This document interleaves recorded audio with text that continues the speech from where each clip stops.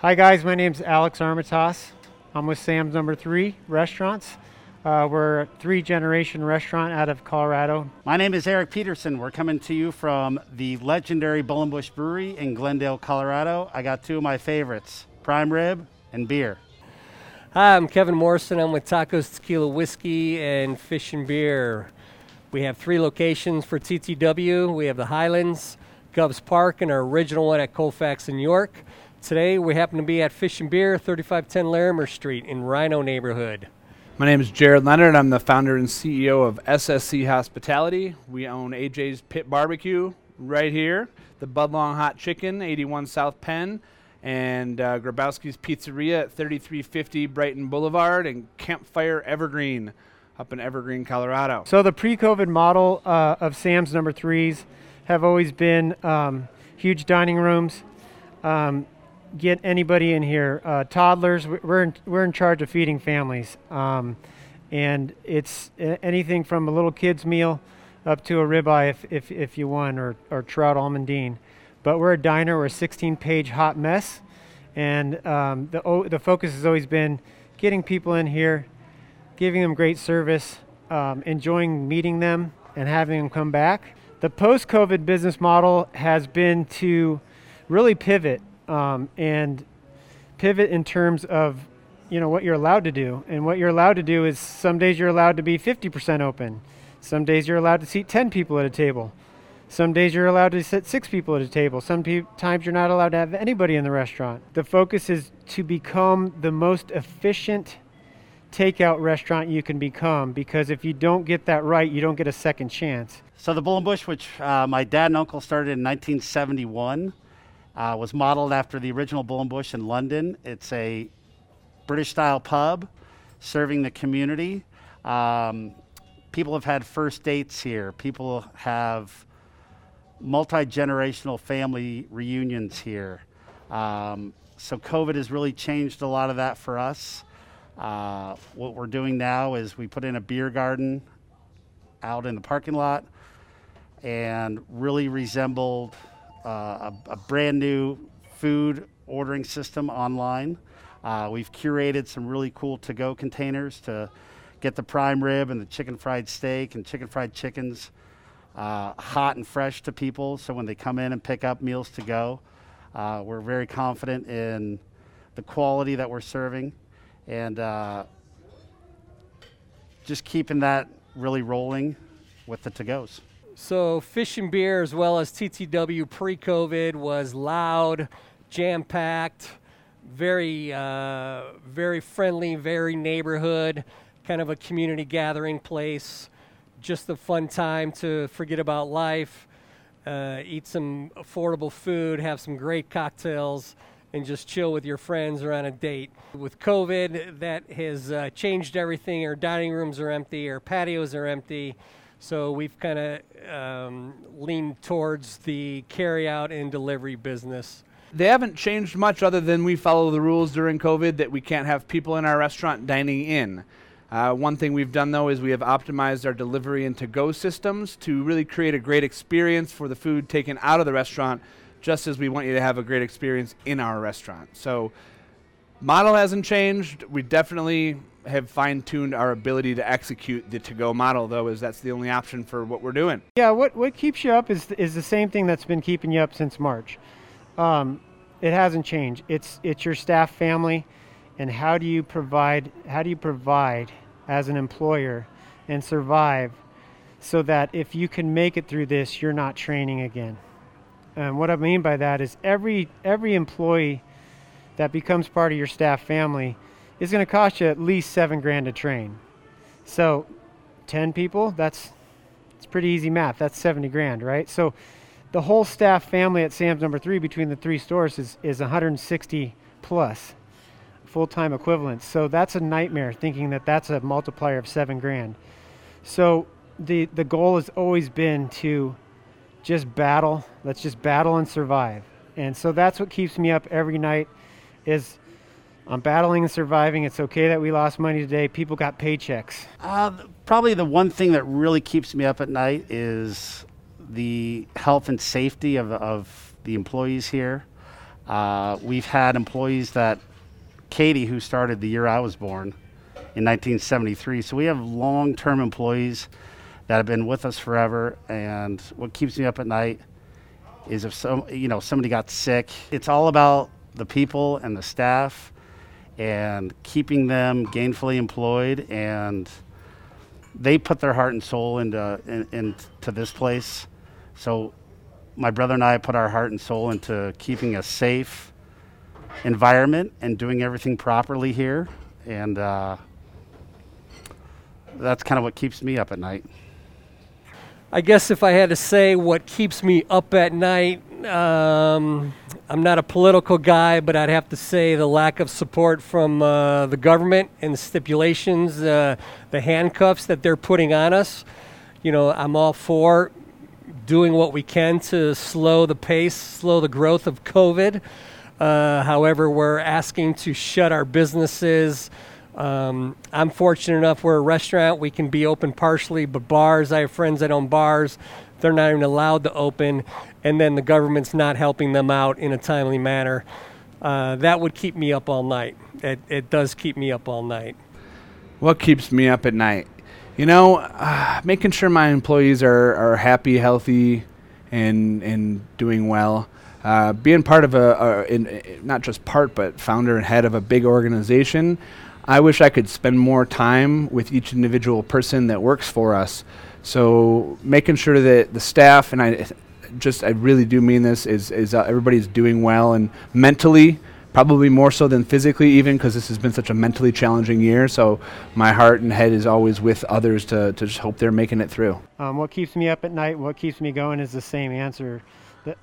It's Jason, it's Shelby, it's Oscar, it's Emilio, it's Kathy. It's everybody in our staff family that we've got to provide for, and we're that's been a massive team and asset that I don't want to lose. So what keeps me going is still these people, my staff family, my own family.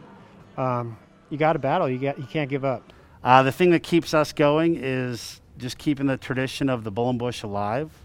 There's so many places in Denver have disappeared, vaporized. I mean, the Bull and Bush, which my dad and uncle started back in 1971. I mean, this is a dinosaur.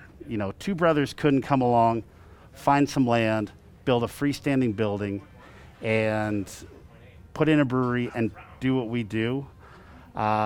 Keeping that going for all of us in 2020 and further down the line for my brother's daughter, Piper, that's kind of what keeps it all going. I think the thing that really keeps me going and my crew going is our passion for the hospitality industry and our passion to cook. I've gotten involved more in the kitchen lately. It's kind of my zen, kind of my comfort place where I go just to have fun. It's my playground, is I just go in the kitchen and cook. That's what keeps me going, knowing we're going to come out of this. We might be smaller in size, we might have less employees, less restaurants, but knowing one day we'll come back out of it and we'll be crowded again. So what keeps me going? People keep me going, whether it's my kids or Feather restaurateurs. People are highly interesting and inspiring to me. I try to inspire other people, but I really look to others for inspiration. And, human beings, just a culture of people really fascinates me. So I think this year, something that has inspired me and kept me going is people's ability to pivot, come up with new ideas, creativity. Even through some of the closures I've seen, there have been very, very creative births of new things from closures. Sometimes something burns down before the rebirth of the phoenix. So the people keep me going and keep me inspired. We prepared a few things that are kind of our mainstays, and then we have our Colorado Buffalo Burrito. It's ground buffalo, bacon, jalapenos, breakfast potatoes, eggs, our famous kickin' pork green chili, jack cheese, cheddar cheese, avocado, salsa, sour cream, and guacamole if you want it. So our first dish here that we're featuring is our Colorado raised prime rib. We serve it on Tuesdays, Thursdays, and Saturdays. You can get a queen's cut or a larger king's cut. We serve it with Colorado-style mashed potatoes and green chili, a little Colorado gravy. some creamy horseradish, some house-made au jus, and I prefer to pair it up with our Big Ben brown ale, real malty English-style brown ale, kind of a classic style. Goes well with pretty much anything on the menu. And our second favorite here is the chicken fried chicken. The chicken comes from Redbird Farms here in Colorado. Mashed potatoes and gravy and some garlic bread. I like to pour it up with or pair it up with our man beer. It's a classic English style IPA. So a nice malty backboned IPA. And those are two of our signature dishes that good comfort food. Let me tell you about my favorite dish on the menu. This is what we call our fish and beer basket. Now, pre-COVID or when we were allowed to have guests in-house, we would serve this with a little shot of beer. So we have our fish and then we have our beer. Since we're doing deliveries, we can't serve the beer to go, but this dish, believe it or not, travels really well. We vent the lid. It's our beer battered fried sustainable cod, house-made fries, house-made tartar, and our coleslaw. My favorite dish on the menu. A new dish we're going to have coming out shortly is our crab stuffed cod. Same cod, just prepared a little bit differently. It's baked instead of fried, stuffed with jumbo lump crab meat, tossed with a little lemon, Old Bay, mayonnaise, and a little bit of Parmesan cheese, baked in white wine and lemon. Welcome to AJ's Pit Barbecue. Today we're going to share some of our delicious smoked meats with you. First, I'm going to pull out some brisket. Woo! Fresh out of the pit. That's the way to do it. We cook it fresh every day. Our brisket's cooked for 16 hours overnight over a wood fire. True Texas style. We got some sausage. Woo! I dropped my sausage on the floor, Jay. Jalapeno cheddar hot link. We got some pastrami in here. I'll make you a little sampler platter. So brisket and pastrami, you can see from the cut here, same cut, just brined or cured. That's why it's pink inside. And then this is smoked. And both of them have that nice smoky bark on the outside of them. That comes from cooking with a wood fire. And the spice rub, the sugar in our spice rub that caramelizes, that cooks overnight. Our fire burns 24 hours a day. It's always going. We cook with Texas post oak. We do it the old-fashioned way, low and slow. I think that we have to be conscious of balance. There's a balance missing, from our government really truly trying to understand what we're doing. And when I say that, it's the balance of, as a consumer, balance yourself out to like, hey, you know what? Instead of Starbucks today, I'm going to go have a latte from Danny's or whatever, or Sam's number 3, whoever. But balance some of your spending out to the small guys. And the other balance I think should happen is really understanding the science. I don't think the science. I trust the scientists, but I don't think it's fair in terms of the restaurants being the scapegoat. Especially when there's studies coming out that 5% of COVID issues can really directly be tied to our industry. So yeah, let's just find a balance. Let's balance our giving and our spending, and figure out how to help the little guys out as well as. You got to go to the big guy too, but that's what I'd like to see happen. One thing that we're truly passionate about is just keeping the small businesses going, and we're at such a disadvantage compared to other companies that don't really have a lot of restrictions against them. But we've been bobbing and weaving and kind of figuring it out. Like we were talking about earlier, the businesses that can change and adapt are the ones that are going to be rewarded in the end. And when we all get through this, we'll all be better for it.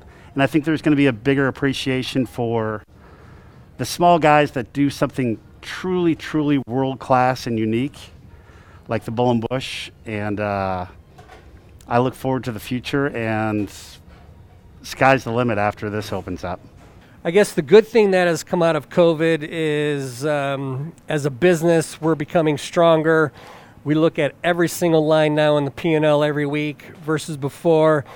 If a line item was less than 1% or less than 2%, we wouldn't pay that much attention to it. But now we're paying attention to every line item. And also some of my crew has really stepped up and risen to the top, faced the challenge, and made two employees in my company and made them partners in the company. So that's been amazing, and it made me appreciate everything, all the little things, that much more, and really humbled by this experience and knowing that we are going to come out of it. We're going to come out of it as better operators, better cooks, better leaders, better partners. So to the leaders that are in charge, I always wish the best for them. I always want our local and national officials to be blessed with the intelligence and the heart to make the right choices. I never pretend to know the answers for what they're doing, because their job is very difficult this year. They have a harder time with this than any of us. So I fully support anyone who's in charge and appreciate the responsibility that they've taken on themselves to be a public servant. And we'll get through this to the other side, hopefully all healthy, happy, and continuing to support our leaders.